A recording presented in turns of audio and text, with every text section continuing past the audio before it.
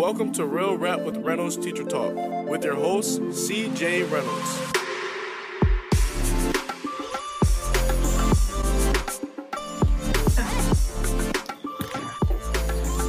Oh, and we're live, bro. Happy Mother's Day. Happy Mother's Day to all you mothers. Now, can I say something that they should do in the comments? Can it be as long as it's kind? Yes. I should say,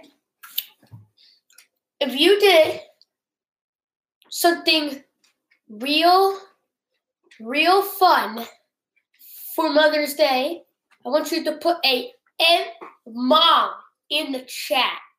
Okay? You want them to and put an M-Mom. Put Mom in the chat. So they put the word mom if they did something fun for Mother's Day? Yeah. All right, you're feeling pretty energetic tonight, huh? I hope you guys did something fun, because you better go subscribe to my channel, because that's my channel is... Get out of here. Get out of here. Great, here goes the dog. Hey, everybody, what's up? It's Sunday night, and we're like a couple minutes late because we got caught up watching... We went down the rabbit hole of watching old Mother's Day videos, and that, it consumes you. So what's up, everybody? JC Pinter, I worked my second job, if that counts. Aww. Only if your second job is at Chuck E. Cheese, and then, yes, it counts. Happy Mother's Day to all the mamas. What about? Never mind. That was a dumb joke. Yeah, it was a stupid joke. No, you said it. I was gonna not say it because I thought it was dumb. The mamas and the papas. Yeah. So it's Sunday Night Teacher Talk. So if you're new, I'm gonna say this real quick while you can look at that stuff. I don't know. For my phone's over there somewhere. If you've not been here before, Sunday Night Teacher Talk is a way to sort of like rid yourself or deal with your anxiety before you go into school tomorrow. And especially this time of year, like we're getting closer and closer. I only have 2 days of actual school this week. And then we have the Keystone test this week, which is like the PA testing thing. And then that's that. So, yeah, what do we got? Anything else going on? This week? Yeah. Oh, no. No? All right. I don't know. I don't know either. Oh, the winner of our Scholastic was Karen Jean Hunt. Yeah, so Karen Jean Hunt won the 1-year Scholastic membership. So, but I don't think we got an email from her yet, right? No. So if we don't get an email by Wednesday, we'll pick a new winner. Yeah. So if Karen Jean Hunt doesn't tune in by Wednesday and say that, claim her prizes, then there's going to be an issue, Karen. Look, I got these for my classroom. My wife picked up for me. Giant boxing gloves. They're from the dollar section at Target. Probably not the safest thing you could bring in, but look, your hand goes through it. They're fantastic. You can punch people. And I was getting, look, and I understand this. I was getting some stuff about like having water pistols in school, especially like with, all the violence that's in schools. But so I found, I've been looking for something else, but I found crocodiles. It looks like you push their belly button in or something like that. And it's like water pistols, but they're crocodiles. So I hope I get less angry comments now. Oh, Tracy Pinter said she's taken her students to an amusement park. She said, say a prayer, all goes well. You can say a prayer for CJ because he's doing the same thing. I did not want to go to the amusement park, but we take the seniors every year. And I never go. Especially like after 30 something, like you can't do like roller coasters anymore. Something changes in your head or something, and it makes me hate it. I love so, but I'm going to Great Adventure for the first time in like forever, because Cho is making me do it, and so I'm going to make Cho buy me all the pictures though from every ride that they take of you, because Cho will just look like this all the time, and then so I get to go and bother Cho, which is good, and maybe I'll bring these. Maybe Cho will knock me out with one of these. There you go, fist bump. So what's up, everybody? What questions do you have? I don't know that we're going to go super long this week just because it's Mother's Day and I want to hang out with my baby mama over here. And so, Call me that. you're my baby mama. I mean, technically, You are my baby's mama. Mm-hmm. So just saying. And that's that. Oh my gosh, Richard Royster. Okay, read his comment. These things, they're awesome. It's fantastic. What is Richard Royster saying? He said last time we went to the amusement park, a kid needed medical treatment because he took hallucinogenics. Oh my goodness. That seems like a terrible idea. Like, it seems like when you're a teenager, you'd be like, nah, bro, let's like get high and go on a roller coaster. But like as an adult, you're like, no, that's a terrible idea. Like, you're going to be freaking out, man. So that's it. Tabitha Tilly, I see that one. Says, have you started homeschooling yet? No, we're going to finish out the school year. So for those that don't know, we're going to homeschool our kids next year. So my kids have a host of issues, right? And so like from needing like Orton Gillingham reading stuff to like bro having like high functioning autism and dyslexia and other stuff, and then Mar has her own host of issues and stuff. And we found out our school just like wasn't doing it. Like they weren't giving us what they said they would do. We would go into IEP meetings and they would promise things, and then the next meeting they would change it. They'd say, we didn't say that. And so we had to start like recording the meetings because they said it. And advocates, lawyers, blah, blah, blah. Lawyers, like all kinds of stuff. And then that was the ripple effects of that, like into my life, to the point where we just figured like, we could probably do this ourselves. Like, so we're just going to pay for a tutor for Brody to have Orton Gillingham. And then just Jenna's going to not work next year. And that also helps with the business as well. But then with like all the YouTube business and all the stuff that is kind of like turning into. So then we'll just do homeschooling next year. Yeah. And I'm really excited. You're just excited to wear your pajama pants all day? No. No, I'm excited to like really instill a love of learning for our children, because I don't think that that's happened with all the sort of like things, like the things to overcome in a traditional school setting. It hasn't worked well for either one of our kids. And so they really, really actually hate school. And that's bothersome to me. I want to instill a love of learning for my children. Yeah. And I haven't been able to do that. So I'm really excited to like show a new way to learn and to love learning for them this year. Yeah. So well said. Love. Yay. Cool. So what do we got? Nothing. Yeah, we do. Oh, we got one. Here you go.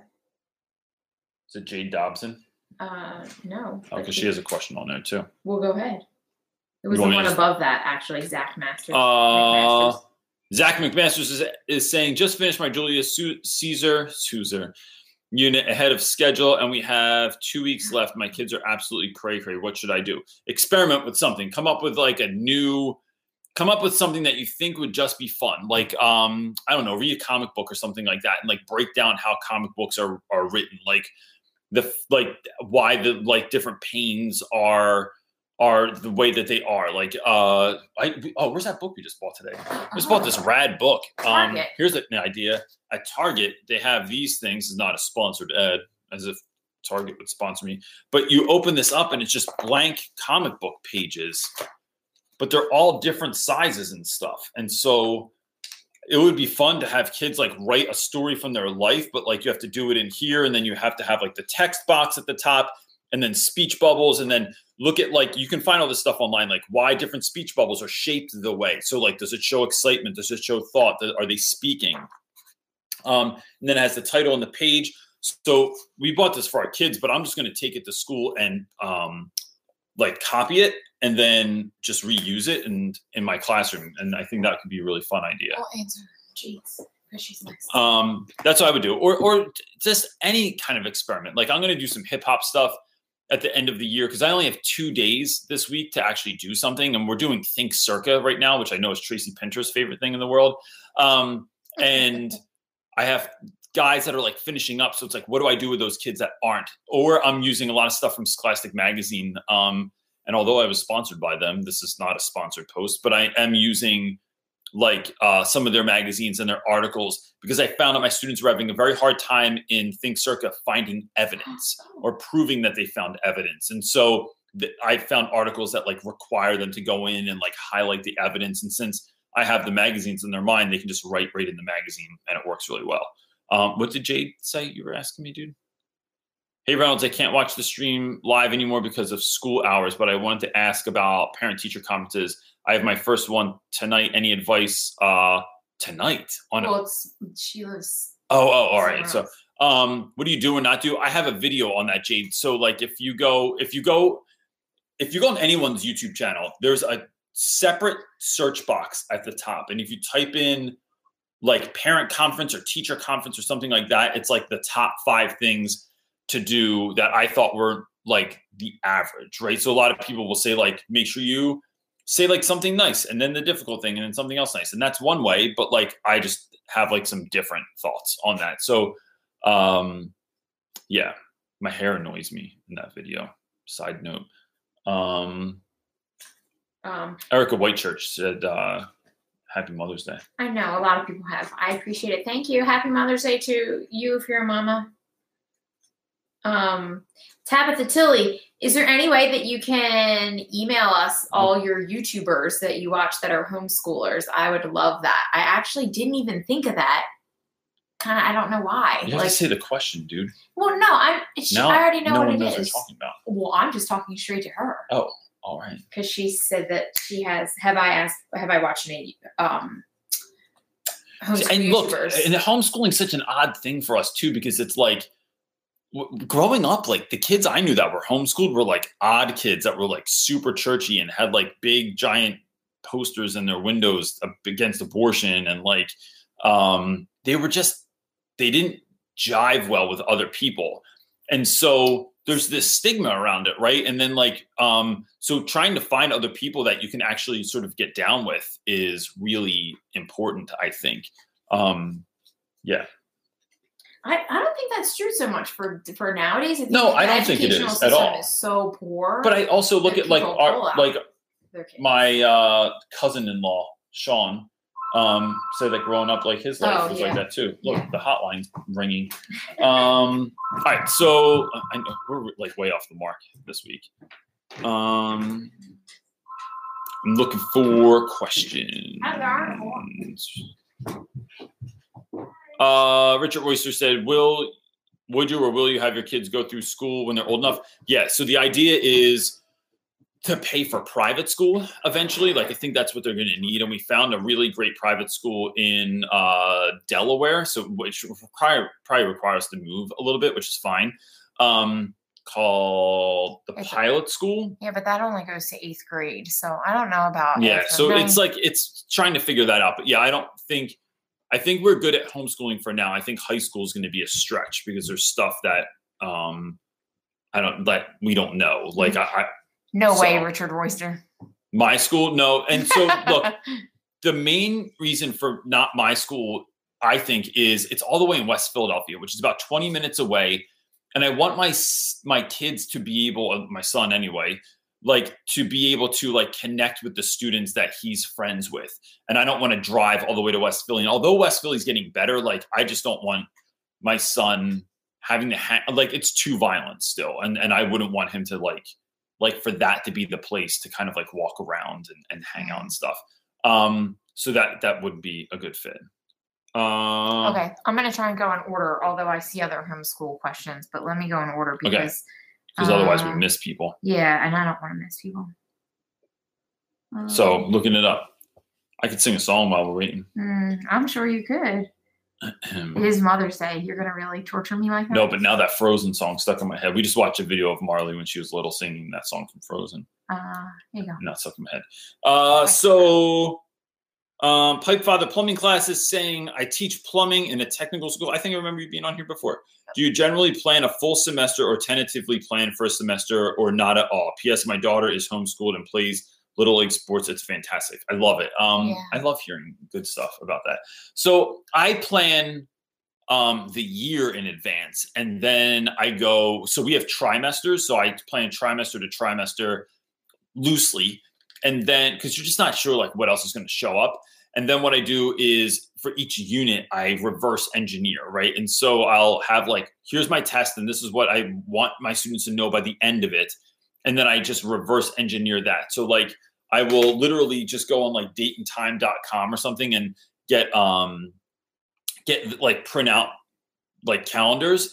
And then I put in any dates that like I know we have testing, or I know there's a field trip, or I know there's an assembly. So I have all of that on there. And then I just reverse engineer like the number of pages I need to read a week with my students, and then what lessons I want to do each week. So I usually introduce a lesson on Tuesdays, and then there's some sort of assessment on that on Friday. And then that's as much planning as I do. All of my journal entries that I do every day are spur of the moment. Like I just think of them on the way to school, because I don't know what's hot right then. I don't know what kids are going to be talking about, what's interesting to them and stuff like that. So I want that to be like fresher. And then that's it. And then so like all the big stuff is planned, and then it's all the little in between things and how I'm going to transition that is new every year. Is Mark going somewhere? Yeah, to know it's okay. Take it a little faster.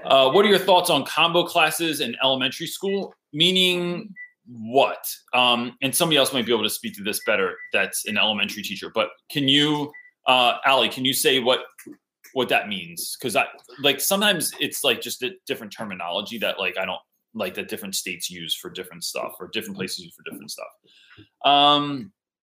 So Tony Mahler is asking, what's your reason for private institutions for your kids? In looking at schooling for Brody, it is, so with my son's disabilities or just his learning differences we found that like things like, so we visited a number of private schools. And the private schools that are made for kids like Brody are so amazing. Like they tailor their curriculum to the kid and not to the class and not to the age. And that for us was a really big selling point. And there's less kids in the classroom, and like little things like this, right? So kids Brody's age would go into a class. Can you tell her to be a little bit quieter? They can go into a class where there's like 5 or 6 students. They all have sort of manipulatives on their desk. They all are eating like snacks and have water. They can take their shoes off if they want. If they have, like both of my kids have, what do we call it? Like when they can't wear certain clothes and stuff like that. Sensory issues and stuff like that. So like if you want to wear shorts all year, you can do that. If you want to take your shoes off in class because it makes you comfortable, you can do that. And although those seem like little things, what it's doing is it is removing distractions that are bogging them down. So right now, last year, Brody was in a room that was like the size of it was the OT room that they ran out of classrooms at the new school. So they put all the kids in the OT room. It had no windows. It was a cinder block wall room with no posters up, these strong fluorescent lights, no computers, no technology. There wasn't a projection screen or a projector. The teacher had a computer, but not like big enough that everyone could watch anything. And they just sat in desks in a circle and did everything out of workbooks all day. And so when you have a kid with ADHD and who's autistic and who has auditory processing disorder and a whole bunch of other stuff, like that's the worst environment to have these kids in. And like even the walls were like this awful yellow color. It wasn't even like a kind, like gentle color. And the school just refused to do anything about it. And it was like, so what now? Like, so, and then we go to these other schools and they're just so well done and so thoughtful. I think that was the reason for private school is that piece. They are thoughtful about the students. And although I'm sure there are public schools out there that could do that as well, it's too much of a crapshoot. You can't see what their special ed programs are like in New Jersey until you enroll your kid in that school. And I just don't want to play that game. So that's why. So if I have to pay for that, hopefully, you know, all this YouTubing and all this other stuff that I'm planning outside of YouTube will build something big enough that I can pay for private school for my kids. B. Francis is asking, how do you change or adapt your curriculum after a school year? So I take notes every single time that I do something, or I used to use my voice memo also because it was easier for me to just like stream of conscious. do that, but I'm terrible at like remembering stuff. I think I'm good at it, but if my wife was here, she would tell you all the time. She's like, dude, write it down because you're going to forget what's going on. So we have all these cool ideas for the book that I'm writing right now that like, as I'm getting closer to finishing the first draft, like what do we want it to look like? How do we want to format it? What's the best use? How can we connect the book to YouTube and stuff like that?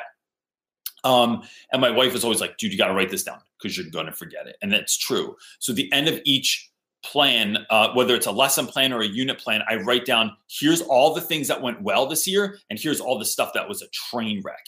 And every year that, I think teachers, you'll find like teachers often say that like at the end of 3 years or 5 years, you feel like you hit, you can coast a little bit. And I'm not so sure that's the gig, because things I've done one year that were a total hit, that like were amazing, the next year kids are like, not really feeling this. And because the classes are so different, that makes, those sorts of things different. So what I've learned is I'm building all of these different sort of projects or lessons up.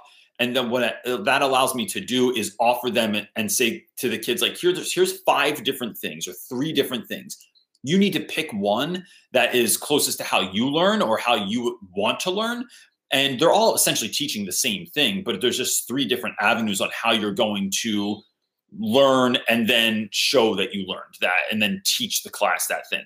So that allows you to do that as well. But it's just taking notes. And then I look at that right before I go back to school, and then I can re-inform sort of my practice that year. So my wife just left to take my daughter to a friend's house. So I have to find my own questions. That's not easy. Tara Sharp is saying, I'm a primary school teacher. What are your views on sending disruptive children out of class to another class? So it depends, Tara. Like I put kids out all the time. So on Friday, I think it was Friday, I had a couple of kids that, look, I have certain students, we have a rotating schedule. So on Mondays, tomorrow, my classes will run from first period to 7th period. On Tuesday, I start on 2nd period. So by the end of the week, my 5th period class is first. So kids that I have first period early in the morning, when I have them at the end of the day, maybe someone's meds have worn off. Maybe someone got in trouble a bunch of times. Maybe someone is going through something or whatever it is. And their behavior is just different. And I'll tell kids like, look, especially at this point of the year, like, look, we know this isn't going to get better. I've already talked to you about it 3 times, and you can't like, you're turning someone else's computer off. You're singing out loud. You're causing a disruption and touching someone else's stuff. Like, I think you would, if you go to the office, and I have this connection with the person in the office, which is Miss Cho, who's my grade level dean. She and I are friends. And so I'll just text and say like, yo, are you in the office? My man's having a hard time focusing in here. And if he's in there, then the distractions sort of dissipate because he's sitting just with Cho in the room. And she's making sure that like, he's just sitting quietly at a desk alone and he can get stuff done. So that is my main reason for doing that. And then other times, like, look, kids come to school with baggage or with whatever, like, or they just don't want to do it. And I will definitely put kids out because it's distracting the rest of the class. And so I have guys that like, if we're doing independent reading on Wednesdays, they like to like throw the door open and make a production out of the fact that they just walked in the room. But it's like, dude, everyone else is working quietly. And I relate it to, I just put the baby to bed. And then you want to come in the house, like making all kinds of noise. And so sometimes that they do need to be removed and then they just need to be checked because they're kids, like they're teenagers. Like I get that, like, this year has been difficult. And I've had a lot of conversations about this in that some years, this is like the sweet spot. Everyone knows how we roll. They know how I roll. They know what I'm about. They know what the class is about. And we just finish out the year and it's this real smooth ride. This year, for whatever reason, it has not been that. And it's just about checking kids and then having those conversations on how you act, how you enter a classroom. But the bottom line is like, they're young and they don't think ahead of time all the time because that's part of being young is just do stupid crap like out of nowhere. And, then adults have to deal with it. Cheyenne Moore is asking, how do you plan when you first started out until you got the pacing down. So I think I overplanned because what I didn't want to do was run out of stuff per each class, right? Like that was a total freaking nightmare. It was like if you had like 5 minutes left or if something took way less time than you thought and you're like, oh no, I'm going to melt because like the kids are like, what are we doing now? What are we doing now? So I think I just overplan stuff or I expect that things aren't going to take as long because you can always push stuff to the next day. But after a while, you just get better at like having a feel of how the kids are going to move through something. It's kind of like when you first start driving, right? When you first start driving, you're always looking at the speedometer to make sure that you're going the right speed limit. And when you don't, like when you get older, or when you've driven for a longer time, like you just don't have to do that. You can feel it out, like how fast you need to be going or how, like if you're going the speed limit, like you don't have to look at the speedometer every 2 seconds. So that helps. And then just making notes of like, I think sometimes putting a timer on for certain activities. So like if you are doing something, telling kids there's 5 minutes to do this, and then making a note, like was 5 minutes enough? Was it not enough time? And because you just get better at like actually teaching to the bell. And then you also have like all of these like little tips and tricks on how can I like, okay, you're looking at the clock and it's still 15 minutes left and you only have 10 minutes of actual stuff left. How can I have a quick conversation about this? How can I ask the students about something or have them add something or do something a little bit fun or silly that's going to make up some time so that you are ending at the bell without having too much time? Emma's asking, what do you do during the day? If you have a bad session, just press the reset button.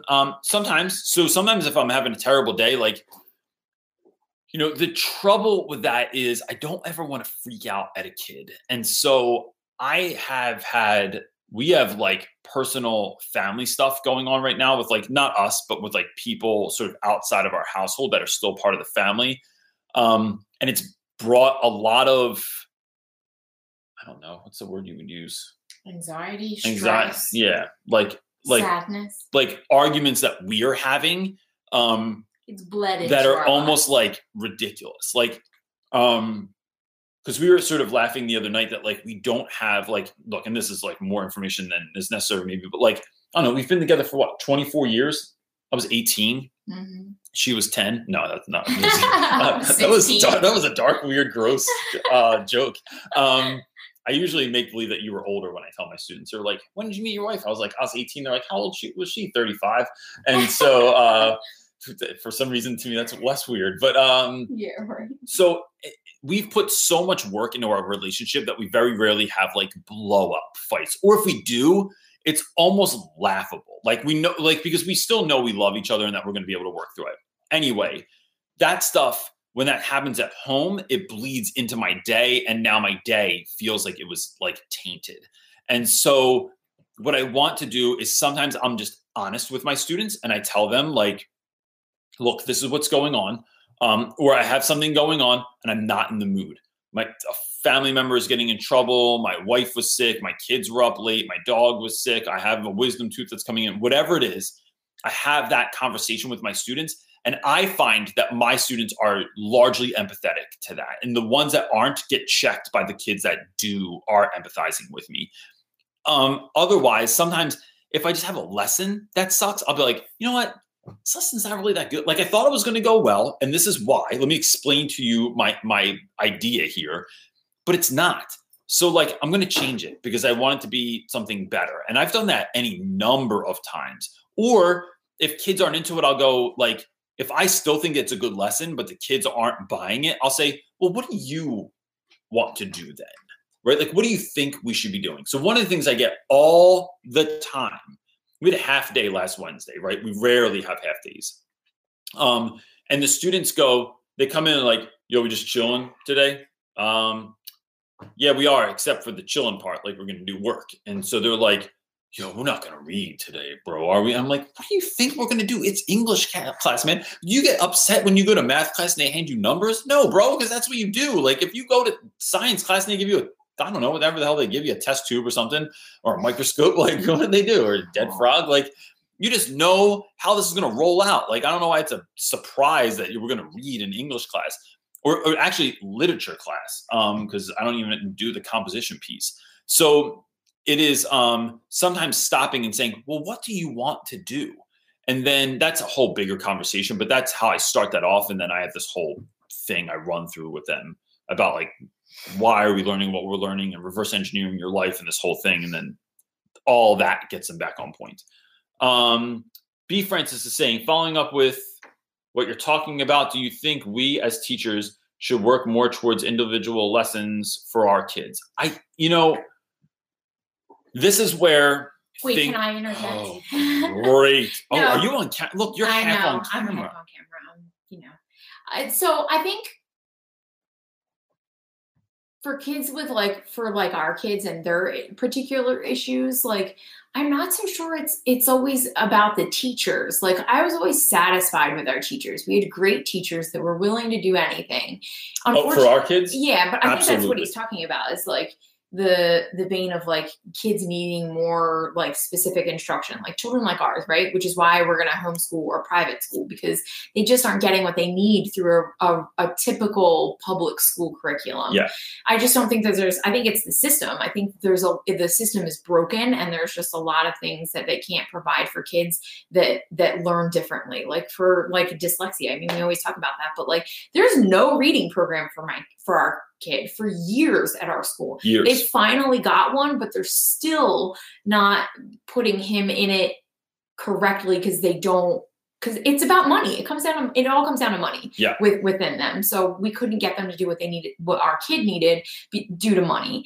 And I think it's just a bad system that's set up. And so for our daughter, who doesn't really have, she's like mild, slight dyslexia, but like it's more processing. It's just the overall speed of the day is too fast, too much, too intense for her.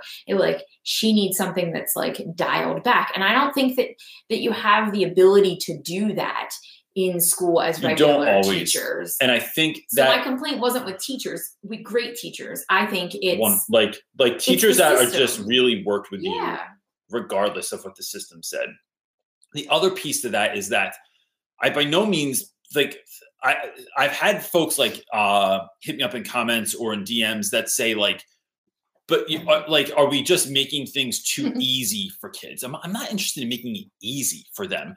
But I'm not willing to if you can't do 10 push-ups and run a half mile, I'm not going to put you in front of the PX90 or whatever that exercise program is, right? I'm going to figure out something that works well for you. But I get it. Sometimes in classes, I have kids that are all over the place in terms of what they can do. And it is difficult to try and personalize everything because you can't, right? That's the system with which we work in. And some kids, there's just not enough personalizing you can do for that. And I think there's something to say about kids having to work through certain things, so they can build grit, so they can build a sense of not everything is easy or enjoyable all the time, but you just have to learn how to do it. But how can we learn how to do this and make the best out of it? So standardized testing. I just had a conversation with a mentee last night that was saying how do you get your kids to do standardized testing? And I think it's by teaching them all right, guys, let me teach you the 5 hacks in standardized testing. And anything you call a hack just sounds more interesting. But then talking about, all right, so things if they give you 5 answers, one's going to be complete nonsense. One is going to be the right answer. One's going to be really close to the right answer, but they're going to try and trick you. And so walking them through what that looks like, walking them through little tips and tricks. So it might still suck, but you could try and make it better. Or I'm really, and I know I've gotten crap lately too in the comment section about trying to make things fun all the time. But I just think I've had classes where I've made it sound like I'm yo, everybody hates standardized testing. Let's our class make it's the greatest thing ever. And I do this with all kinds of dumb stuff. When people walk in my room, if you ever walk into my classroom, if you're a guest or whatever, my students will either give you a round of applause or a standing ovation, right? And this drives people crazy. But my students used to get all worked up. Like if someone came in and like it was awkward and like, do we pay attention to that person? Do they need someone? What's going on? So it's like, yo, whenever somebody comes in, I just like give them a round of applause. Like they are the hero of the day. And people either hate it or they absolutely love it. Like they're like, oh, thank you very much. Like, you know, and they like lean into it. And so I think that it's that old, like Mary Poppins, it's a spoonful of sugar helps the medicine go down. And I think we can do that in education. It doesn't take that much to make things magical. Sometimes it just takes a little bit of sprinkling of magic to make something awesome. I hope that answered that question. I will say, although that we've had really great teachers, there is a big lack of sprinkling of magic. So many don't. And this is why that. They don't know how to do that. But I don't think they think they can, because they're what they're teaching is scripted and they don't see room for that. And so but it's so small. One day Birdie came home. Didn't he say they did something like just a little bit different? And it like, he was so blown away by that and so pumped. And it was the smallest thing that Or he had that tutor in the summer that would just relate things to stick bots. I don't think we have any stick bots around. Stick bots are these toys that my kids love. Like bendy at all the joints. Yeah, and you can like make like stop motion suction cups on things out of them. And the woman would like ask him about it and then would relate the lesson to the stick bots. And this was revolutionary to him. Like no one had ever done this before. And to me, that's my jam. That's what I do for everything is I relate everything I'm teaching to everything else the kids already like. So I think, but that's part of the reason, like, you know, I can't let this cat out of the bag yet, but like we're working on sort of a training for teachers on how to do that, regardless of your like trying to suffocate excuses, but in the best possible way, not like downing teachers, but sort of lifting them up and saying, here's ways that you can do that. Because I really think it's so small. Like my children come from a very, very, very typical, but not scripted, everyone's that person, right? Like not everyone is like has silly, that brain. Sure. Just like I don't have the brain to like do a lot of things in school. Like when people can plan real easily, like that's just not, or like organize their classrooms. That's why everything has a friggin' label on it in my room, because I can't like stay organized otherwise. So I have to label every damn thing so I know, oh, this is where the pens go. It's like, is that why you don't put anything back in our house? Because I don't have labels? Maybe you should start labeling everything. Okay. My new Mother's Day gift. Can I have a labeler? Oh my gosh, no. I'm building you a fence and getting you a dishwasher, which sounds like the no, I don't sounds like the most like it's like giving you a vacuum cleaner. Here you go for your women's work. Here's a dishwasher. Please, I'm so excited to have a dishwasher. Allie is saying, combo classes are, I teach K1 and trying to do work with 2 sets of curriculums is overwhelming. Any advice on getting through the year teaching a combo? I don't know that I have advice for that. And I appreciate you saying that, but could anyone take a look at, if you teach anything similar to that, you're teaching like a combo class, or you're teaching 2 sets of curriculum, or you are teaching that grade level and it's sort of that thing. Could you speak to Allie about like what is something that you do that helps you out? Like maybe you all can just trade information even and have like a private conversation, or do it right in the chat. It's up to you. Or I would suggest maybe going to the Real Rap with Reynolds Facebook group, which is Real Rap with Reynolds Teacher Tips. I don't know how teacher talk. Why do I get that mixed up? Because there's all kinds of Real Rap with Reynolds. Because I don't have a label on it right now. That's why I'm having a hard time with it. Unicorn Tractions, label maker. If you drop that in there, I know people love label makers. I know. We need you could do that as well. You have another question for me? Oh. No, because you're talking to me this week. I kind of want to give some of these away. Why don't you? I could. What will you do? Do you want me to look for a question and come up with an answer all at the same time? Yeah. It's Mother's Day. Do it yourself. So here you go. While I'm waiting for this, if you want a free like alligator water pistol you can squirt kids with in school, if you go to the latest video, I don't need to do anything special. Just put like alligator, and you have to spell it right. I think maybe no, just write alligator in the comment section, and I'll put your name in like the thing that we use, this online like winner generator, and then it just picks people, and I'll send 1, 2, 3, 4, 5 of them. Wait, 1, 2, 3, 4. Yeah, I have 5 other ones. So I'll pick 5 winners and I'll send you a free alligator thing just because I feel like it. Papercraft Girl, you've been on here for a long time. I see you in here all the time. I really appreciate you and thank you for showing up. I have the hardest time getting my kiddos to do their journal entries. Any idea to make it fun or interesting? Her ADHD really inhibits her academically. I think for me, it's picking questions that kids actually want to answer. And I just found, I wish I had it here with me. It was in a couple teacher talks ago. I went to Five Below and they have like that book section in the middle of Five Below. They had a journal starter, or it is the color of like a paper shopping bag. And it's just journal starters. And then there's lines under if you want them to write it in there. But I just copy those questions and put them up on my board. I could also send you copies of questions too. I have like a Google Doc with like, I don't know, 30 of them on there or something like that. So if you just email me and make the subject line like journal entries or something like that, I'll just send it to you. But they what am I thinking of? I find that like if I make something fun enough, everybody wants to answer. So like the other week we had one that was what movie, monster, or fictional character, I think it was, would you most want to be friends with? And so my answer was Chewbacca, of course, because he's the best fictional friend of all time. But like, who would you pick? And that could even be like someone that was like a villain, because then like they would be your best friend, right? So whoever that was.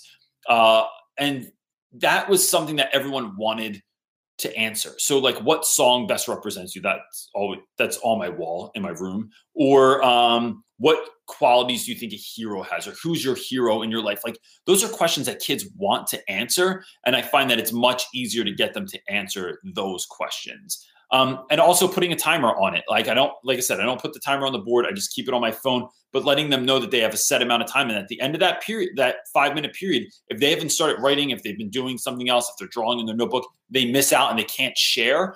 And you have to have at least 5 sentences to share your answer. If you don't, then you don't get to share. And so like guys that were just screwing around have like one thing written or they wrote a word, you don't get to share now, bro. And that's when I try and make it really fun too. Like I play music behind their answers and that really works well too. Audra Smith is saying, how do we make the same opportunities available to every child, regardless of their parents' acceptance and understanding of child's needs? Ooh. I don't know if you can. Okay. So Audrey, so then you wrote also your children are lucky to have parents who understand their unique needs, but not, I think every child has that. What do you do with the students that don't have private school as an option? Look, I mean, I teach at that school, right? Like I teach at a charter school, but so I do have more autonomy in the classroom, but my resources are limited. Yeah.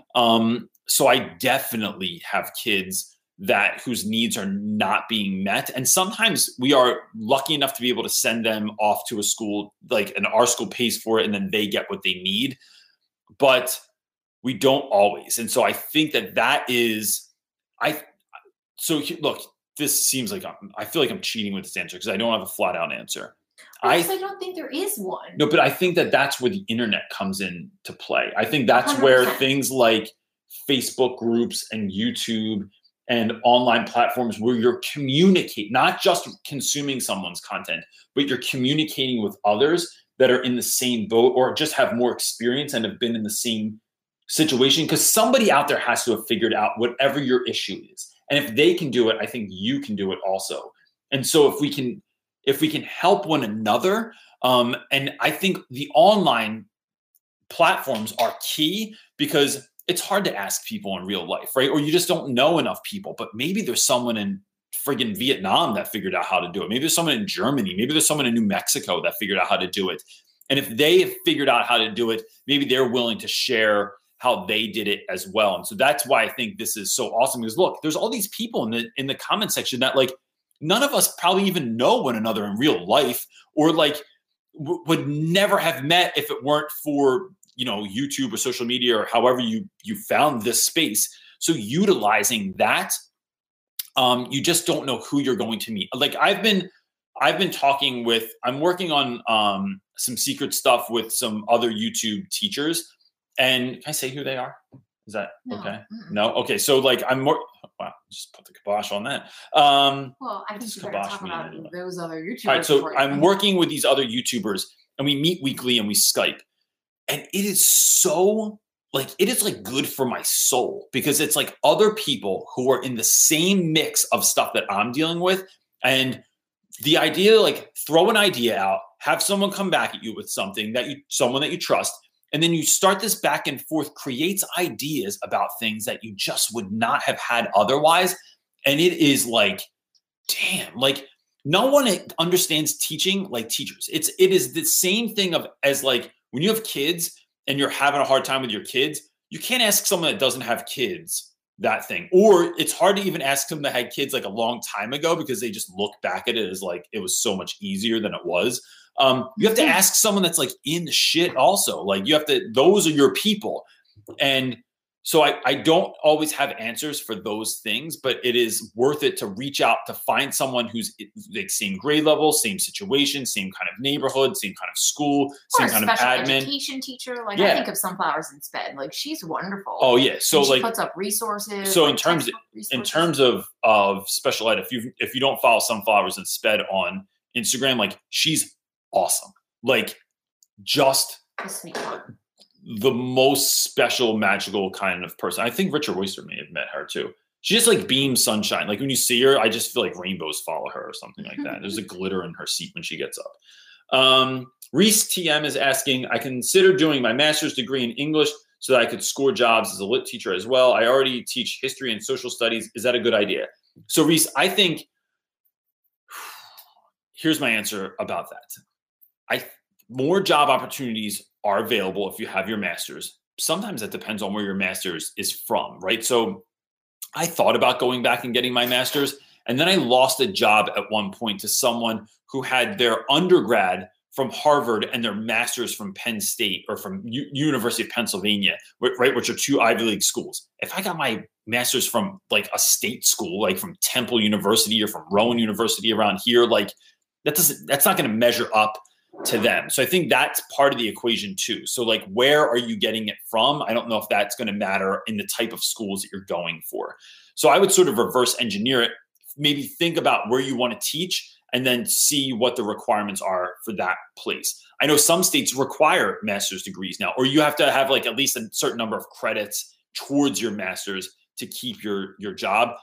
I, on the other hand, at this point, I just don't see the value in it for me. Like, I don't think the things that I'm learning in school with part of a master's degree are going to teach me that much or teach me stuff that I can't find online or in a book. Now, look, that's me. Other people learn better in different ways. So I don't have like a full answer for that. Maybe somebody else has a better answer for that, but that's kind of where my head goes when I'm thinking of that. Catherine Johnson is asking, how do I encourage my hardest working kid with learning disabilities after he gets a bad SAT score? Look, I mean, I think, Catherine, those conversations for me come down to reverse engineering your life. And these are the most powerful conversations I've had in the last year. Because that's like, so look, for those of you that don't know, and I'm going to try and make this not the longest answer you ever heard in your life. So the Wife for Life and I have board meetings every Saturday morning and sometimes Sundays where we just talk about business, about life, about where we're going, about what we want. But in the last year or so, we have really reverse engineered our whole life. So I know exactly what I want. I know the house that I want to have one day. I've been there. I've driven in the driveway. Somebody else lives there right now, which is, a problem because it's hard for me to live there. I know that I want, I know even the extravagant things that I want one day, right? Like I want a sauna I really want a sauna bed because the health benefits of that are something I've read about for so long and they're not that expensive. I know that I want a pickup truck one day. I know all of the things that I want in my life, right? It's all planned out. And then I know how much they cost. And then I know how I'm going to get there because I've figured out what I want and then how much that costs and then how much that costs a year and a month and a day and a week that I need to make. I know where I want my kids to go to school. I know how I need to get them in there. I know all the requirements for that stuff. So I have this whole thing reverse engineered. This year, I started having conversations with students that wanted things, right? Like, and I've used this example before, but I have a student that wants to be a nurse. He is convinced that he doesn't need nursing school to be a nurse, or he doesn't have to graduate high school. Bro, you can't just show up at a hospital and start nursing people, right? It's weird and you will get arrested. So let's reverse engineer what you want, right? So I ask my guys, like, what do you want? Big picture. Like, if you could have anything you want in the whole world, what do you want? And they always have these skewed ideas of what that looks like. Everybody thinks they need $1 million. That's the number I get every time I ask about this, which is funny because Bill, you brought that up on Impact Theory podcast one time. It's always $1 million. And then when I have them figure out what their life looks like, it's always way less than that. It's usually somewhere between $80,000 and $200,000 a year, which is still a lot of money, but it's a hell of a lot less money than $1 million. And then, so how are you going to get there? You want to be a nurse or a nurse practitioner? This is what you need. Like, so let's go on to the school's website. Let's figure out what you need. And then this is what you need to become a nurse, right? So even if you go the community college route, you need to graduate from high school to get into that program. It's 2 years. And then you start off, some of these guys, they will start off making more money than both their parents currently make now. And so painting that picture, right? So if I had a student that did poor on the SATs, why do you need to do well on the SATs? Or do you need to do well on the SATs? Because like, for me, I sucked. Like, I got my name right. And I just like, that was not something I did well on. But I went to community college, so it didn't matter. So I didn't need SAT scores ever in my life. It was a total waste of my time because I was allowed to matriculate to another school without having shared my SAT scores because I already did 2 years at a community college. So I think that's part of the conversation I would have. And then talking to kids about not everybody's good at all of that stuff. Like I was never a good test taker. I had to really, really work on it over and over again. And it does not say anything about the person that you are because you're not good at something. Like somebody else is good at baseball. Like somebody else is good at reading really quickly. Someone's good at problem solving. We're all good at different stuff. We're just not all good at the same thing. That's like why the Avengers is the greatest kind of movie, because you have all these superheroes that have all these different strengths. And like, if Hawkeye and Black Widow had to go fight, I'm forgetting the dude's name, Thanos, they would have lost. The Avengers would have gotten destroyed, right? But they needed all these different superpowers. And so that's the route that I would go talking to that kid about. Someone said that he could be a military nurse. They do their own training. So I'm told. Oh. That's what Diana Forbes That would be said. interesting. I wonder if he would do that. Yeah, it's an option you can talk I feel like military could be interesting. Mm-hmm. I thought when I read that, I thought, that's a good idea. Thanks a lot for that. Who was that? Diana Forbes. Oh, thanks. Diana Forbes is always on here too. Yeah, spreading knowledge. What's the average size of the classes you guys teach? So my class is, if they are CP, college prep, which is like not honors, it's like the kind of like regular level class, which like where most kids land. That's what I mean by regular. Those dudes, it's about 27 kids in a classroom, 25 kids in a classroom, which our principal has really worked hard at bringing that number down, because it used to be like 30, 31, 32 kids in the classroom. I've had as many as 35 kids in the classroom. You're really going to eat that barbecue right next to me. Nobody needs to know that. Why are you making that public? Went for barbecue this afternoon. I am. I'm really hungry all of a sudden, and I didn't eat the rest of my sandwich. Continue. My guys that struggle, so guys that are on like a lower reading level that really need that extra help, we only have about 15 of those dudes in a class, and that's co-taught, which really helps that model out.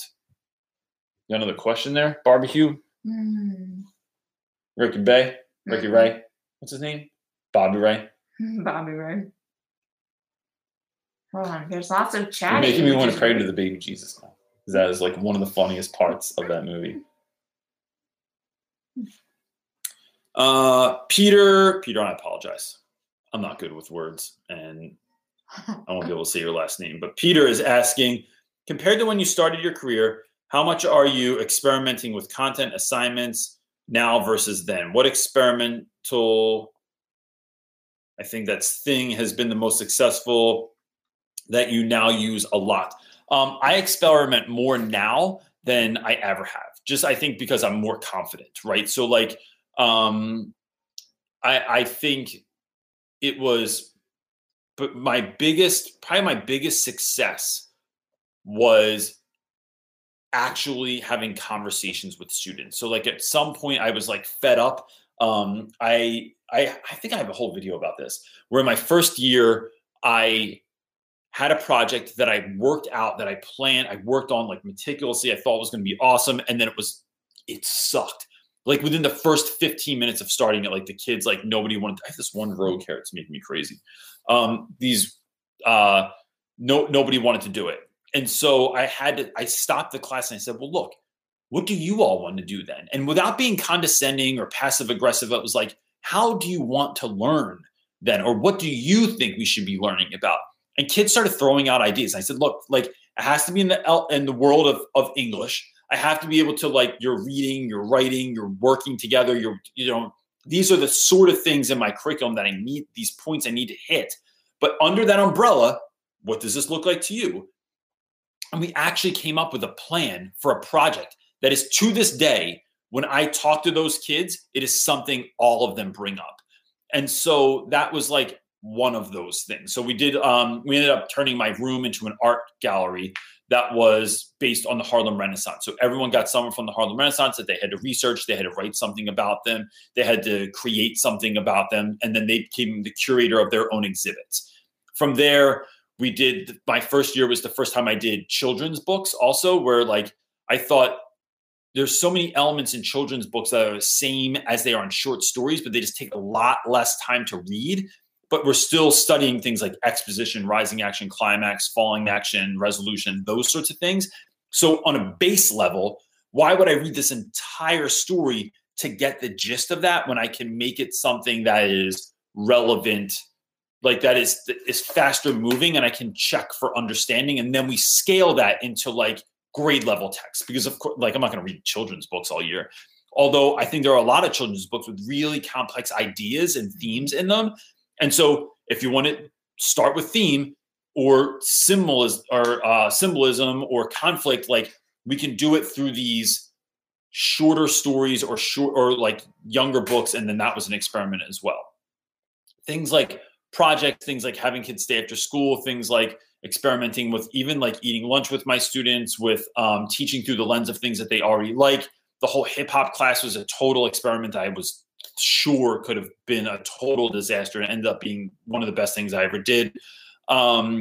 This year, I taught a lot through Pixar shorts. So like the little short, like any Pixar movie has like those little tiny movies in the beginning of them. Most of them are available on YouTube for free. And I taught through those videos as well, because they're short, they're to the point, and then I tie them into the lesson.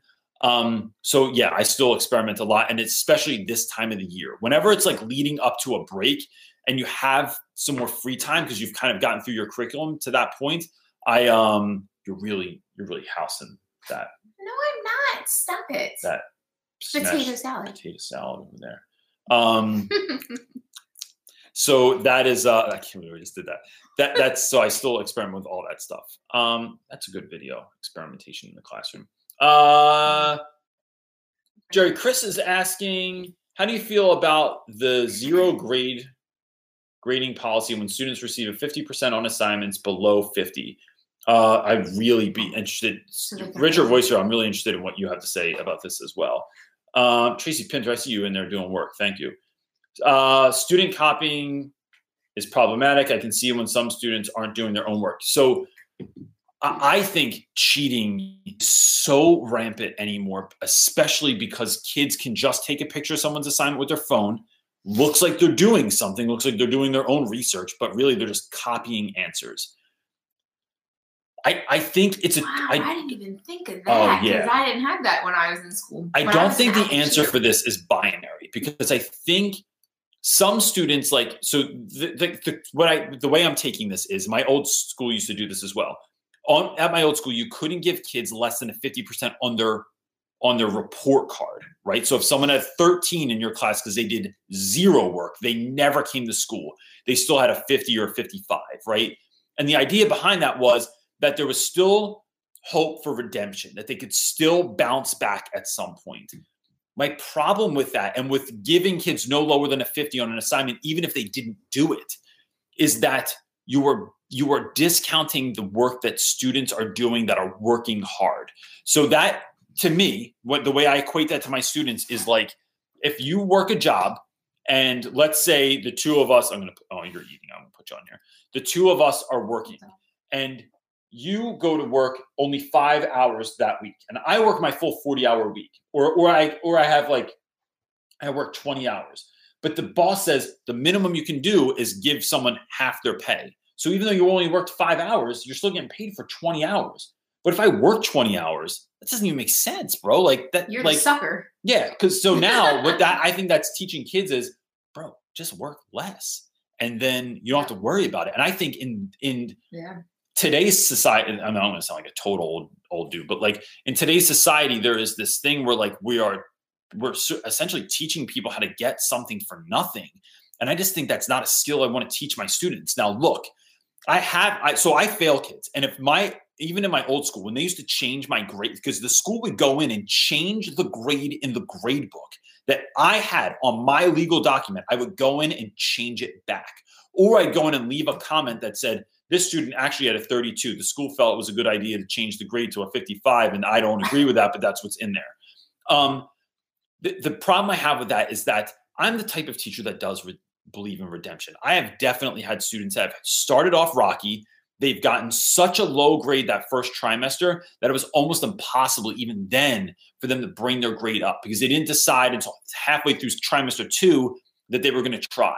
But when you find out someone's story, when you build relationships with students, when you know what's going on, you find out they were in foster care, they were living in a basement, they were being abused, their mom had cancer, whatever was going on. If I find something out like that, or I know what someone's has going on, I will always have a time at the end of the year where it's like, look, I realize you had a hard start. I'm going to make this deal with you, which I do not do with everyone.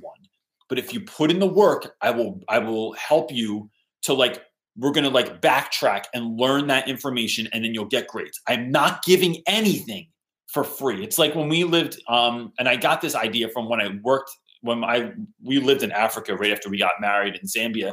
We were told not to give locals money.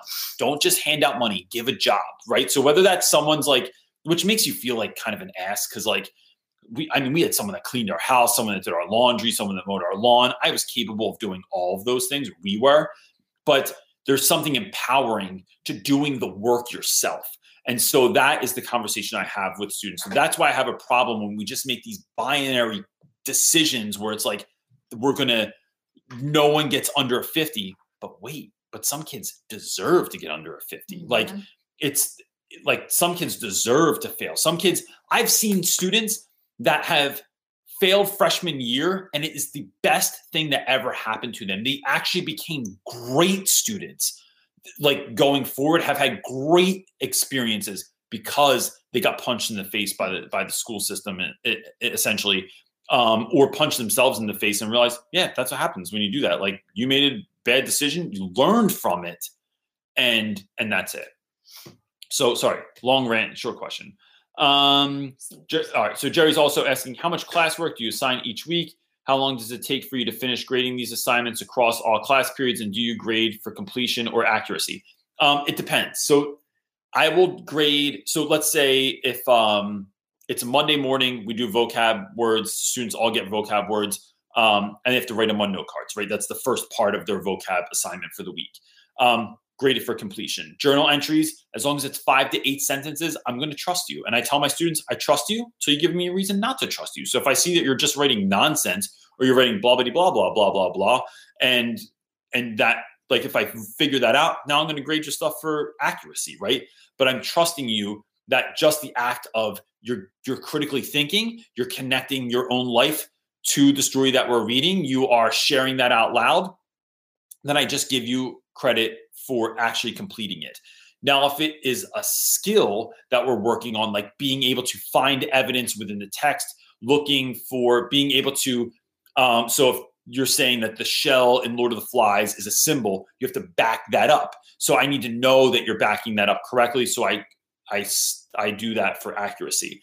And some students, like, I will grade, like, if there's a study guide, I want to make sure that your answers are accurate, but I'll look at some of your answers. And if I see that they're on point, then I don't need to grade all of the answers. Like, I can see that, like, you're on the job. But if I see some kids like just wrote anything, all right, now I got to go check your whole paper. So it's a both end. I do not take work home though. Everything I grade gets done in school, and I get laughed at constantly because people are always saying, like, your nose is always in your laptop all the time. It's like, yeah, bro, that's why I don't ever have to take anything home, because I'm not messing around. To me, work is work. And although I do a lot of silly stuff, I do play around a lot in between times, the majority of my time is just spent with, like, my head down, grading stuff, getting things done, so I don't have to take anything home. I'd rather come into school early or stay late than take anything home ever. Sometimes. And classwork, I give work every single day. So there's always something to hand in. And the main reason for that is my students are driven by points. And that is a fight that I'm not always willing to have. So, like, if I say, if you talk again, I'm taking a point off, everyone's quiet. If I try and talk about the intrinsic qualities of, like, being, a better student, like, not everyone, like, wants to go there, because it's like, so we're not getting points for this? Like, are we getting points? Or is this for, we're getting graded on this? Like, I just say yes all the time. Sometimes I'm lying, but they don't do things as well or at all if you tell them it's not for a grade. Papercraft Girl is getting a refrigerator for Mother's Day. So there we go. Appliances and fences. The fence is more for you than it is for me. The fence is because one neighbor likes to garden in his boxer shorts all the time. And then I have two drunk racist guys behind me that just yell crazy stuff, and I don't feel like looking at them anymore. Okay, here you go. So, living in the city, that's what you get. B. Francis is saying, I'm thinking of utilizing standards-based grading because the parents and kids are so psychotic when it comes to regular grades. What are your thoughts on standards-based grading? So I don't have to do that. I'm gonna phone a friend here and say, does anyone in here have thoughts on that? Because I don't have to do that, and I don't get I have a handful of parents that communicate with me at any given time, right? And I realize that some schools, like, I have friends that teach at, like, really well-off schools that, like, don't have any discipline issues, but parents email them, like, every 5 seconds. So Randy was saying that, like, at his school. Yeah. So I have a friend that went from teaching at my school in West Philly to teaching at a super bougie school in California where, like, they have their own barista. So I was texting him one day. I tell you this? Yes. I was like, bro, I texted him something crazy that happened at school, and he goes, yeah, I hear you. Our barista was late this morning, and I didn't get my latte before class. And I'm like, what are you talking about? Like we have a Keurig that works sometimes in the office. But he said the trade-off was he was getting through tons of content, but the emails from parents were, like, mind-boggling. They just happened so much. So I don't necessarily have an answer for that. I'm wondering if anyone does in the side. So Brenda Park is asking, how much cultural diversity training does your staff have since you teach at a primarily African-American student population? Brenda, the reason I'm saying, oh, brother, is because there's not. Let me see if I want to make a definitive answer on that. You have some sort of PD. So online, they always. There is. I don't know. So we do. Look, man, this is a really big conversation. I think the people that want to be trained on that are going to get trained. I don't think it's the training always happening. Look, I think I'm a big believer in this. I think you have to really know who you're teaching in order to teach them. So if I moved to North Dakota and got a job on a reservation teaching students from a certain like Native American tribe, right? I would want to know the history. I'd want to know where they live, how they live, what the history of their people are, like, and everything in between. But not everyone's willing to do that. Like, there are definitely people that I've worked with in the past that drive from their home in Niceville to the school that I teach at, and they never like bother going home a different way. Like, go down a different street, go a different way. See where, if your kids are talking about hanging out at a certain park or at a certain corner store, like, go to that place, get a sandwich from there, like, drive past that park, take a walk through it if you feel okay about that. Like, I'm not saying put yourself in danger, because there are neighborhoods that are very dangerous and you're just not really sure what's going to happen. But like, be mindful of the place that you teach. Like, be mindful of the people you're working with and and not just lumping them together, right? So like, I'm sure that even though I teach young African-American men, the experience of my students is going to be different from people that teach in Chicago or St. Louis or LA or New York. Like, it's a different community of folks. And so even if I went from teaching, so I taught in Camden before, which my students were about, I guess, 50-50. Like, it was African-American and then Hispanic students. But like, with my African-American, like, I had to know my neighborhood. And even though I taught African-American children there, and then I came to West Philly, like, I didn't pretend like I knew anything. And that was a lesson I had to learn, really. But like, I got that, like, it's not the same thing. It's not the same neighborhoods. It's not the exact same problems. And so it's about educating yourself on that. So I think we do get some training. I don't know that it's the best. I'd like to see more, but it is definitely something that I think teachers can start to do on their own as well. And then you have to get teachers to believe in that, to teachers to see value in knowing where their students are coming from, because that's so, so important. Yeah. One more? Yeah. All right. So we got time for one more because it's Mother's Day and I have some stuff planned for the not so secret wife. Hannah Burdekin. Sure. I've got PGCE interview tomorrow. Any last minute tips or affirmations? What is a PGCE? Is it? Hannah, I want to answer that question. So maybe we'll do one more. Hannah, what is that? What does that mean? What is that? A PGCE. Does anyone know what that is? Someone just said deep breath, lots of eye contact, and confidence. I don't know what that is. I'm going to say an interview for anything is, all right, so I'm just going to, here's how we go. I think, first of all, let's end with this. I think all of us, all of you that are on here right now, right, are far more awesome than you realize.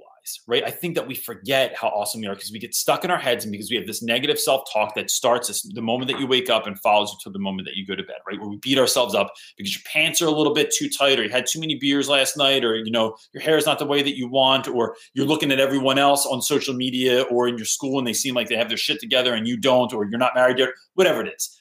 I think most of us are far more awesome than we think we are. Like Henry Rollins said, most people, like, we are born Porsches, but we treat ourselves like we're beater cars. And when you remember that you're a Porsche, maybe you'll start acting like a Porsche. And so I think when you go into that, I wouldn't say being cocky. So there's a difference between cockiness and confidence. Cockiness is what I tell my students, because I teach all boys, is going to the party and just thinking you're going to hook up. Everybody's going to want to hook up with me, and then sitting back. Confidence is walking up to the person that you like and asking them to go out on a date or to make out or go for a drink or whatever, right? That's the difference. And so I think when we remember that, we can walk into a situation thinking that whatever their decision is doesn't have anything to do with me necessarily, but it has everything to do with their perception of me, right? So like, what are you bringing to the conversation? I think it's also something when you go into an interview, it's letting those folks know that it's important to you, that you want to work there. This isn't another interview along another line of the 10 other interviews that I had that day that you're just like trying to get a job. This is my name. This is what I do. This is where I went to school. It's like, no, I'm excited about the idea of working at your school. I've looked you up, which is what you should do. Look up their website, see what they're about, see where they are, see the population of students and what kind of programs they offer, and then bring that to them. Yo, I saw your robotics program and it looks amazing. Yo, I see you guys have a lacrosse team. I played lacrosse in college. I would love to be a coach and to do something with that school, with your school. So you bringing that knowledge of who they are, letting them seem like they are actually, and let them be somewhere that you're really excited about being, and then showing your actual excitement about the job. Why do you, like, no one wants to hire someone that's not stoked about the position. I see you're trying to, you're on the edge, like, to tell me something, I thought. So that's what I would absolutely do. Postgraduate certification of education, teacher training in the UK. So yeah, this is why I'm stoked about going to your school. This is why I'm stoked about education. This is what I want to do. This is what I've dreamed of since I was a little boy or a little girl, or since my mom died, or after I decided that clown college wasn't for me anymore, which may or may not be my exact situation. So that's what I would show. I think that, and even if you're not that, like, you're not an exuberant person, like you don't, you know, confetti doesn't come out of your pockets every time you pull your hands out of your pockets, that's okay.